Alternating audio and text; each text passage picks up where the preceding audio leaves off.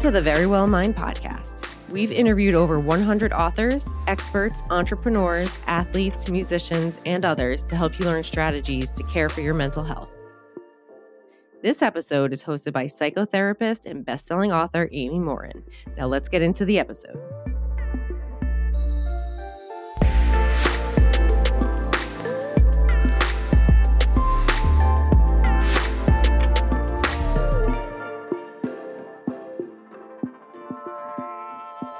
Today is a special episode.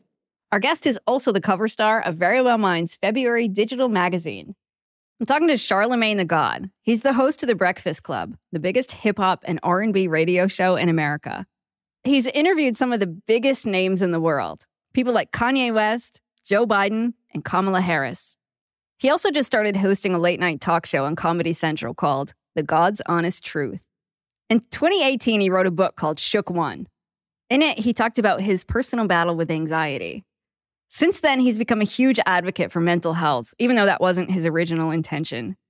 Now he talks openly about going to therapy, and he even started an organization to help other people be able to afford treatment. Some of the things he talks about on today's show are how he finally found the courage to see a therapist, how he learned about his father's struggles with mental health later in life, and the steps he's taking now to manage his mental health. And by the way, Charlamagne Tha God isn't his real name. That's his stage name. His real name is Lenard McKelvey.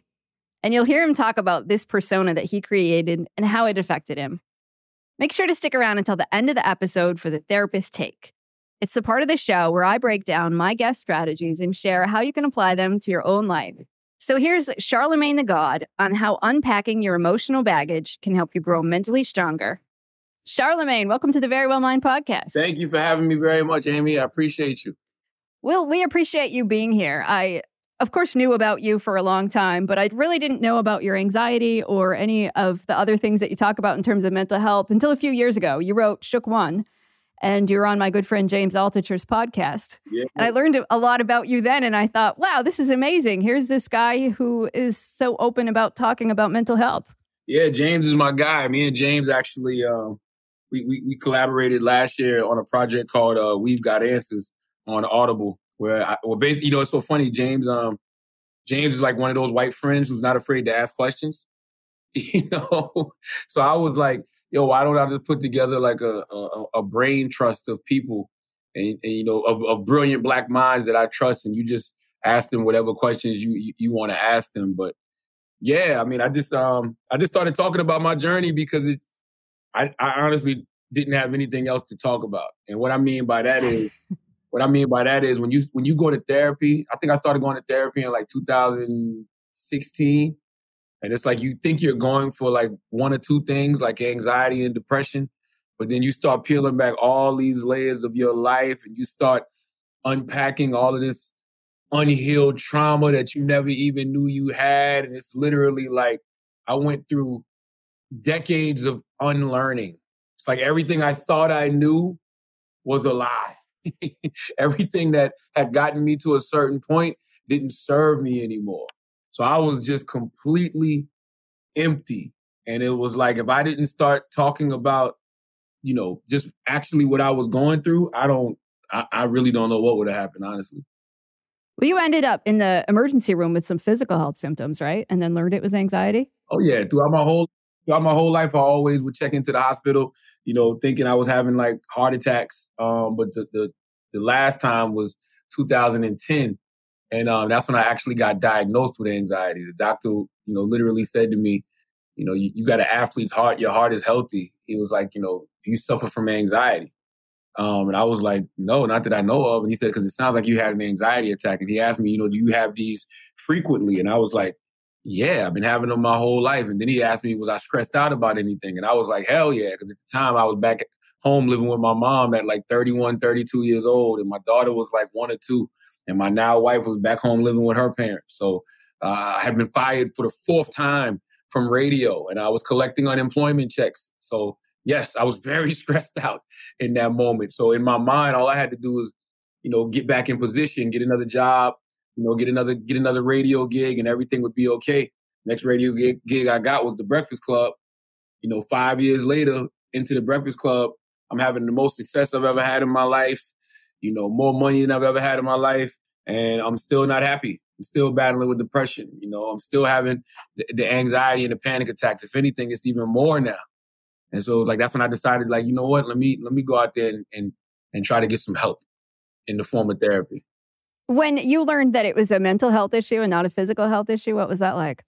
I still didn't even really understand what that meant, because I was still thinking that, when somebody said you had a mental health issue, like you were crazy, like straitjacket, got to be on some type of medication, having personality disorders. Like I think about, people that I loved growing up who went away to the military and then they came home and they were the people walking around, my town, Mounts Corner, barefoot, looking disheveled, like they never were really the same. I think about that when I thought about, mental health. I didn't think about it, in the form of anxiety as a mental health issue or, depression. Like none of that even crossed my mind. Like I didn't even start realizing that until I started going to therapy in 2016. That's when I started realizing like, oh, these are mental health issues. Right. I hear some people who will say, well, I'm relieved to know, okay, it's not necessarily a physical health issue, it's a mental health issue. But I talk to other people who say, I was hoping it was a physical health issue, that now that I think I have a mental health issue, I'm I guess more upset about that. How long did it take you to go to therapy after you went to the doctor and they told you that it was probably more of a mental health issue than a physical health issue? Oh, 6 years. Because that was 2010. I didn't even start going to therapy until 2016 because I literally thought a job would solve those issues. I literally thought those issues were being caused because, I was collecting unemployment checks and I was back home living with my mom. Even when I thought about it from when I was younger, when I was younger, I just thought I was a coward, for lack of a better term. I thought I was scary. Like, in the hood, we say soft, right? So I would fight if I had to, but I didn't really want to. Can we talk about this? You know what I mean? I would rather, run away than, actually be in a physical altercation. But it's like the sweaty palms, the heart palpitations, the shortness of breath, I used to literally run and hide from people. Like I used to live down this long dirt road. So if I saw a car coming, I would just tell my mind something bad was going to happen and like literally go hide in the woods or go hide in, cornfields. And I always chalked all of that up to like either number one, being a coward or number two, just not being financially where I needed to be. And neither one of those things had anything to do with just psychologically, neurologically, what was going on in my brain. I think a lot of people tend to think that a mental health issue or any kind of struggle is a sign of weakness, that if I am not happy, if I struggle with anxiety, then I can't be mentally strong. But they're two very different things. We can do lots of things to build mental strength every day. Doesn't guarantee you won't ever get a mental health issue. And I think the other big misconception is people think you're either mentally healthy or mentally ill, and that there's nowhere in between. But the truth is, our mental health, it's a continuum. We fall anywhere on that continuum on any given day in a different spot, depending on what's going on around us or what's happening to us internally. Yeah. What made you finally decide to say, okay, I'm going to go see a therapist? Talking to different people around me, like we would have like different guests come on the Breakfast Club. Some people in particular that I remember are like Neil Brennan. My other good friend, Pete Davidson, even though Pete is like way younger than me, but I've known him since he was like 16.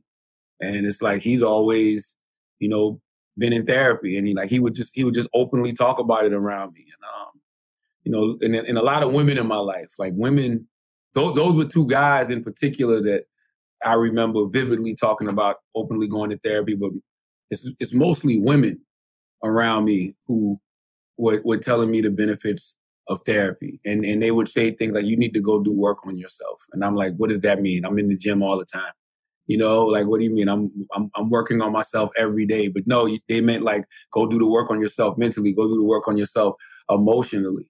And like my good friend Amanda Seals and my good sister Angela Rye, like all of them were like, they all were open proponents of therapy. I got a great friend named Debbie Brown who's really, really big in the mindfulness space. She works with, Chopra, and she was always encouraging me to find healing. And the therapy always seems to be like the gateway for people to like get the other aspects of healing. So it honestly was just listening to people around me and, seeing the benefits that therapy was doing for them. And I was like, I want that kind of peace.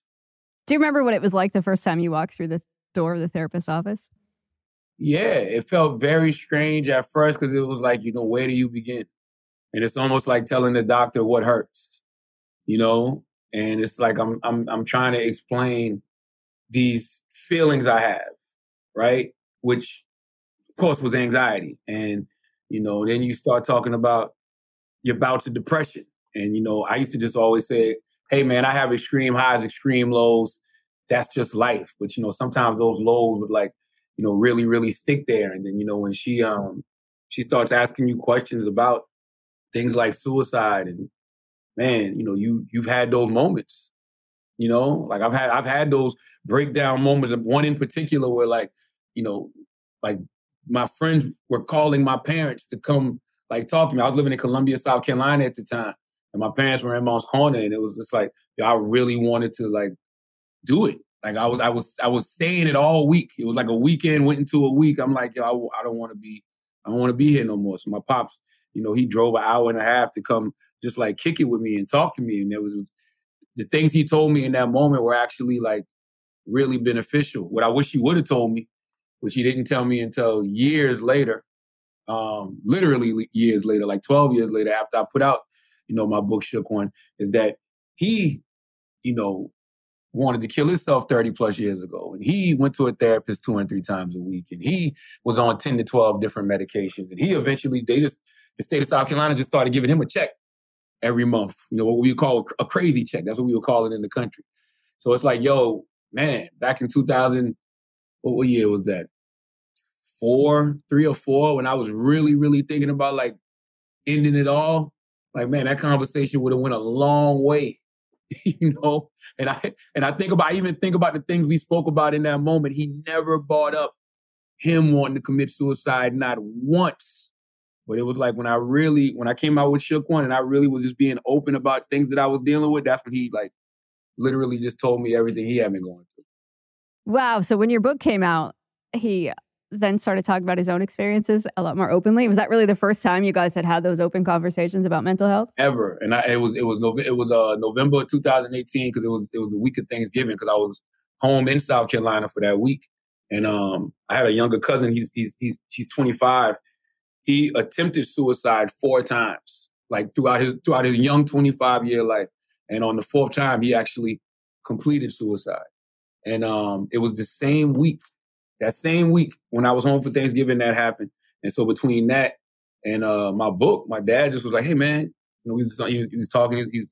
Hey, man, yeah, man, I was reading your book, man. And, between that and, your cousin dying, cousin killing himself, he was like, I just want you to know, man, I went through a lot of those same things, man. I wanted to, kill myself 30 years ago. Only reason I didn't do it is because of you and your older sister.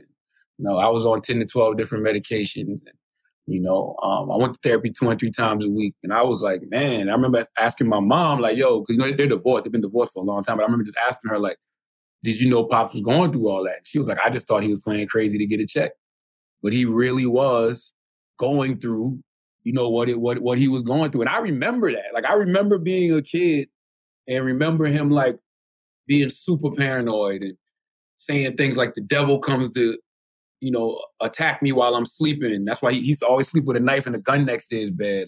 And he used to have really bad substance abuse issues, alcohol and cocaine. And it's I remember going to visit him in rehab. So I just think about all of those things my pops was going through back then. And one thing therapy did for me, therapy made me, at one point I hated my father because of therapy, because I realized a lot of my issues were, because of I had a lot of daddy issues.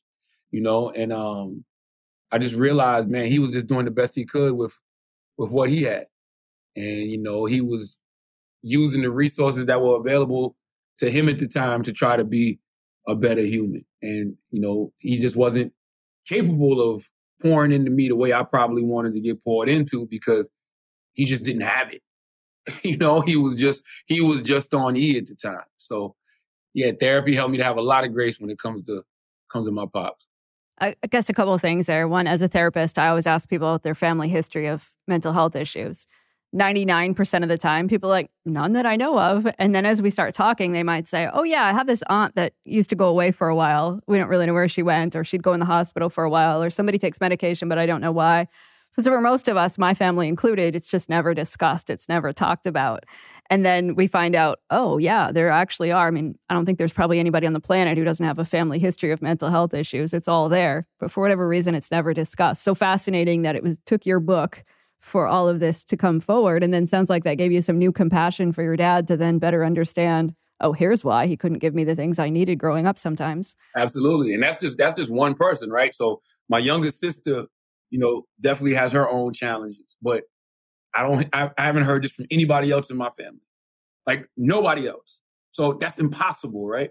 Like to your point, the family members that probably had to go away and things like that. I don't know anything about any of that. I just know what my father told me, and I know my little sister has her challenges. My mom, she went to therapy as well, but it was because she was, I guess grieving in a sense, because her and my pops was going through a divorce. And it's crazy how, certain things trigger you and you don't even realize it. Like I used to be like really hard on Lauryn Hill, even though she's like super talented and like amazing. But like I would always like hear her music or hear her name and get upset, get angry, and didn't really know why until I put it together that when I was a child and my mom was going through a divorce with my dad, she used to listen to X Factor over and over and over and over and over again. So at first I'm like, damn, my mom is cool. She like Lauryn Hill. But then it was like, nah, mom's in pain. So whenever I hear that song, I think of that song, I think about what my mom was probably going through. And it just made me project on the artist Lauryn Hill as if she did anything to me. So it's just right. It's just strange how that. No, it's not strange. It's actually fascinating how that works. It is. I think there's so many dots in life that we don't often connect, and then when you do connect them, you have these aha moments of, oh, that's why this strange thing happens, or I have this physical experience when something happens, or this is why I like or don't like certain things in life. We can often trace it back to something just like that. Yep. One of the other things I really appreciated when you talk about therapy is you use a phrase about unpacking things. I'll hear a lot of other people say, I don't want to go to therapy because I don't want to open that can of worms. But you talk about it as, no, I get to go in and I get to talk about these things and then I don't burden my family with it, but instead I get to unpack it. Can you explain a little bit more about how you feel like you're unpacking things in therapy? Yeah, I feel like it's like you're moving out of an old house and moving into a new house. So it's like, when you're moving out, you start literally packing things away and things that you don't want, like you discard, right? You get rid of or you give them to somebody else. The things you want to keep, you pack up, you want to bring them with you. And when you get to the new place, you're able to organize things better. And you got a lot less. So being that you got a lot less, it's a lot neater, right? And that's how it feels when you're in therapy. It's like you got all this mess, all this junk inside of our brains. And it's like, we're unpacking this stuff and we're looking at it. We're laying it out on the table for the first time. And you're like, you know what? I don't need that anymore. Let me get rid of that. I'm going to keep that. Oh, shoot, I forgot I had that. You know what? That reminds me of X, Y, and Z. And, like you said, helps you connect those dots. So I think, unpacking is the best way. I always like using the analogy of like moving out of an old house and then moving into a new one. Because literally so many things get lost in transit. Like you realize how much stuff you don't need. And that's literally how I was. When I started going to therapy in 2016, I think I was 36, 37, maybe 38. I don't remember. 38, I turned 40 in 2018. And it's like going into my 40s, it was the most vulnerable and raw I had ever felt, because all of this stuff I thought I knew that got me to a certain point that helped me to survive, I discarded. I didn't have no use for them anymore. And it felt like I was showing up for the first time, like as myself, like as Lenard, not the character Charlamagne that I created to protect that little boy from Moncks Corner, South Carolina, like really showing up as myself. And man, I was I mean, even still now, I'm still second guessing myself. Like, you know, will people like me? Will they like this version of me? You know, it's weird. I get more people come up to me now that will say things like, man, you talk about therapy too much, right? Literally, somebody said that to me on Instagram last night. Somebody was like, don't you realize you're actually depressing people? Because all you talk about is mental health. But it's like when I was doing my wild shock jock thing, nobody ever came to me and said, I'm tired of you doing that. I'm tired of you. You know, it was never any of that. But when it's something that actually has been beneficial to me and other people, people are like, oh, I'm tired of it. Interesting. What made you decide to make it public that you were seeing a therapist and that you were getting treatment? I honestly didn't have anything else to talk about because that's all that was on my mind. I didn't have any confidence. So it's almost like one of those things where like when you don't have confidence and you think you're alone and then you start speaking about something and you realize like, nah, I know exactly how you feel. I'm with you. I'm doing the same thing right now. So now you got your tribe. So now when you got your tribe, you feel stronger. Like we all feel stronger when we're not alone, you know? And yeah, it didn't feel authentic to come in there every day on the radio, on Breakfast Club and talk about what everybody else was doing. And I've always been a person that prides myself on being authentic and, you know, sharing these parts of my life that nobody else probably would share. And it literally was just an organic thing to do. Like, and it started with me talking about how confused I was just about life, right? And if people go back to that time period, they probably can't even remember that. Like, and they probably laughed and thought it was funny, but I was dead serious. And so I just was like, man, I got therapy Friday at 3:00. And that became like a running joke, but it was real. I was really going to therapy every Friday at 3:00. And then I would come in and even start talking about things that my therapist would tell me, or I'd be doing, you know, breathing exercises so not to like jump out the window and get angry at things. And like, I would just be talking about doing the work. It was just regular conversation. And then it just turned into, I don't know, it just turned into this, you know, it turned into me writing a book. My agent was like, my book agent, Jan Miller, she hit me one day and she was like, you know, your New York Times bestseller did, you know, very, very well. Like, you know, Simon & Schuster really wants the second book. And I'm like, second, I just gave you my life. And she was like, is there anything going on with you right now? And I'm like, no. In fact, I am more confused now than I've ever been in my life. I wrote that book with just telling my story. My first book, just wrote the book telling a story, having no understanding of what that story actually did to me as a human being, having no understanding of how those stories in that book contributed to so much of my pain, so much of my trauma, so much of the depressed, anxious individual I am. And man, I was keeping a journal in therapy, and I literally just took the pages of that journal and you know, showed it to them. And then, you know, Jan brought in my man, Dr. Ish Major, and Dr. Ish literally just was giving these clinical correlations to the things that I was describing. And I put that book out and haven't even looked back. And what's so crazy about that, Amy, is like, you know, one thing about those books, you forget you have to go promote them. Right. Well, I had to go promote that book at the most vulnerable time in my life, where I had zero confidence, where I was insecure as hell, where I didn't have any sense of worthiness.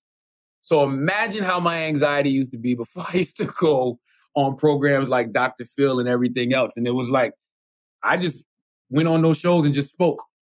That's it. I just told everybody what I was going through. Didn't try to hide anything, didn't try to sugarcoat anything. And it resonated and connected with, you know, a lot of people. And I became like this unofficial, I guess, mental health advocate. And then once again, you start connecting dots, right? When I was 17, on this arm right here, I have this janky ass tattoo of Wolverine from the X-Men. And Wolverine from the X-Men is holding a microphone in his hand. Because I used to think I want to rap. I used to think I wanted to rap, and Wolverine was my favorite X-Men character. Why was Wolverine my favorite X-Men character when I was a kid? Because I used to love his healing powers. That's literally what it was. I used to love his healing powers. And I was like, man, I love the fact that Wolverine can bounce back from anything. And so I took that on. Like, I want to have the characteristics of Wolverine. I was 17 when I got this tattoo. Now I'm 43 years old and I'm realizing, like, man, I thought about getting this tattoo covered up like the last decade of my life. But the reality is, this is what God always had planned for me. He wanted me to go find healing so I can tell my story to help other people heal. And the microphone, which I thought was for rap, was the radio. It was the podcast. It was the TV. So it's like nothing happens for no reason. Nothing at all. So I'm keeping this janky tattoo. And I wish that, my my oldest daughter, she used to always ask me what my tattoos mean. And I used to be like, nothing. It's a bunch of nonsense. I want to get them all covered up. But now it's like, no, this really does mean something. And one of the things I super appreciate about your story is you've taken us on the journey as you go through it. A lot of people talk about their anxiety that they used to have, or they talk about, I struggle with depression. I had these issues in my life, but look at me now, I'm doing well. And it's easy to talk about those things when we talk about them in the past. You've taken us on this journey with you, and you even did a live therapy session, right? Oh yeah. I don't know why I did that. No, I really don't. I don't know why I did that. To this day, I don't regret it at all, but it's just like, that's not for people to see. You know what I mean? It's really not for people to see. And I've had some like wild therapy sessions, and it's like, I can only imagine, like, I love Dr. Jessica Clemens, but I can only imagine if that was like my real therapist sitting there, pushing me, because that wasn't scripted or anything. That was live. I didn't know what, Dr. Jess was going to ask me or anything, or push me on or anything. And I remember one thing that hit me real hard from that session was when she was just asking me, like, she asked me, do I think I deserve my wife? And wow, that was like, man. And the answer was no, which is one of the reasons that I really did get my act together. I've been with her for 24 years. And it's like, I've seen what a dysfunctional family looks like. I saw what my father did with my mom, and how his infidelities almost broke up. Well, no, they did break up our family. You know what I mean? And it's like, I didn't want to be that. So it got to a point where I realized I was becoming just like him in every single way. I was becoming just like him as a man, and I didn't want that. And like, my wife, we've been together for 24 years. We've been married since 2014, but we've been together. We're high school sweethearts. We've been together for 24 years. So we've literally grown together. So we've seen the best of each other, the worst of each other. And it's just like we've stuck with each other and just constantly evolved and constantly grew in love with the people, who we became and are still becoming. But I just remember that question, like, no, I don't. And I remember my dad really thought something was wrong with me after that. Really? No, really. Like, really. Yeah. Like, I remember him saying to my little brothers, like, man, something's up. That's not him. That's not him. And it's just like, yeah, it's not me. Like, I'm becoming whatever you thought I was. I'm growing into something else, and I'm evolving into something else, and I'm laying it all out, for the world to see. So.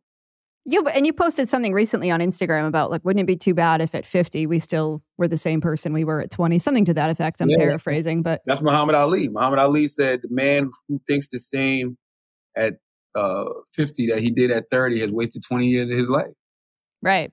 And that's how I've always felt. Like, I don't want to waste a moment. I want to constantly always be evolving and growing.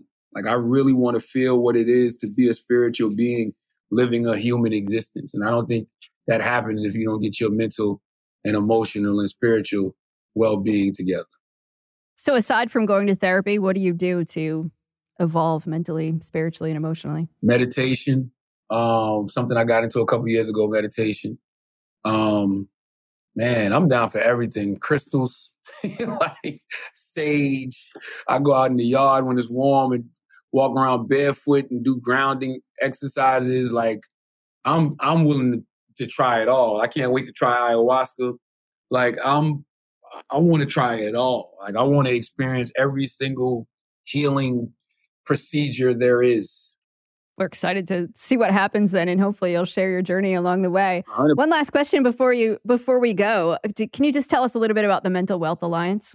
Yes, the Mental Wealth Alliance is a foundation that I started because, if I'm going to do the work, I might as well do the work for real. And, I started donating money to different organizations that were on the ground doing the work. Organizations I never even heard of until I got into this space, like Black Men Heal and, Dr. Alfie, who runs my foundation, she has her Acoma project. It's so many different ones throughout the country. And I figured look, man, I can raise money being me, right? And I probably can raise money faster than these organizations. So let me start this foundation, raise the money, and distribute it to these people who are doing the work. And we have 3 pillars, which is train, teach, and treat. And we want to, get 10 million Black people over the next 5 years free therapy.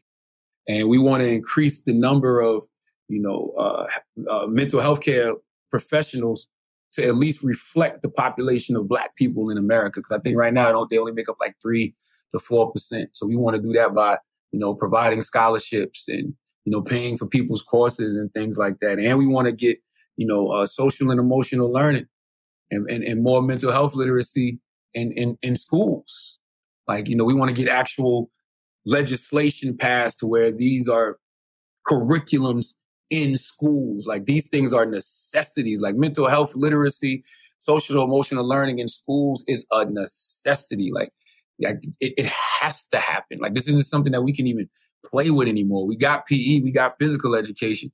We need that mental health education in school. I agree. I don't know why it's taken us this long before we're having these conversations about doing that, because what good does it do if you can grow up doing math really well if you can't control your anger or you don't know what to do when you're in a bad mood, all of those sorts of things. Well, Charlamagne, thank you so much for talking to us, for sharing your story, and for letting us follow your journey along the way. Amy, thank you very much for having me. I really appreciate you. Welcome to The Therapist Take. This is a part of the show where I'll break down Charlamagne's mental strength building strategies and share how you can apply them to your own life. Here are 3 of Charlamagne's strategies that I highly recommend. Number 1, talk about your family history of mental health issues. Charlamagne didn't realize his father had struggled with mental illness until they had a conversation a few years back about it. Like many people, mental health problems weren't really discussed in the family. It's quite common, but it's important to develop an understanding of your family history if you can. Obviously, not everyone can go back and find out if their parents or their grandparents had any mental health issues. Mental illness often goes undiagnosed, and up until fairly recently, many mental health conditions weren't widely recognized. Some mental health issues do run in families, though, so it might be helpful to know if your parents or your siblings have had any struggles. It can be an uncomfortable subject to bring it up, though, if you've never talked about it. But you might want to find a way to broach the subject. It could be as simple as saying something like, "Hey, my doctor asked me the other day if we had any family history of depression. I didn't know the answer. Do you?" Or you might talk about your own mental health as a way to open the door to a conversation. Number 2, see a therapist. Like many people, it took Charlamagne a long time to see a therapist, even after he was told that he had anxiety by an emergency room physician. But he's talked so openly about how therapy has helped him that he's inspired many other people to give it a try too. And the fact that he shared his therapy experiences with the world shows just how strongly he believes in it. I can't tell you how many people have walked into my therapy office after waiting years to get help. Many times I've heard people say, "I wish I would have done this sooner." And I've never heard anyone say, "I should have waited longer to start therapy." If you've been putting therapy off for a while, or you've just started considering it, reach out to a therapist if you can. Whether you see someone online or you talk to a mental health professional in person, unpacking some of the things you've been carrying around with you might help you feel better and grow stronger. And number 3, experience healing procedures. Charlamagne said he's open to doing anything that might help him heal mentally, emotionally, and spiritually. He says he's open to meditation, using crystals, and even walking around barefoot to do grounding exercises in his yard. I love that he said he's interested in trying different kinds of things that could help him grow and learn too. Quite often I hear from people who are quick to say, "That's not going to work," or "That sounds a little too hokey to try." But you won't know what could work for you unless you give it a shot. And who cares if it seems a little bit weird on the surface? You might find it helps you in some unexpected ways. And of course, I'm not saying that you should experiment with things that go against your beliefs or things that might be dangerous. But you can be open to new things, even if you're a little bit skeptical about whether they're going to help. So those are 3 of Charlamagne's strategies that I highly recommend. Talk about your family mental health history, see a therapist, and be open to trying a variety of healing procedures. To learn more about Charlamagne and the work he's doing, check out his website, cthagodworld.com.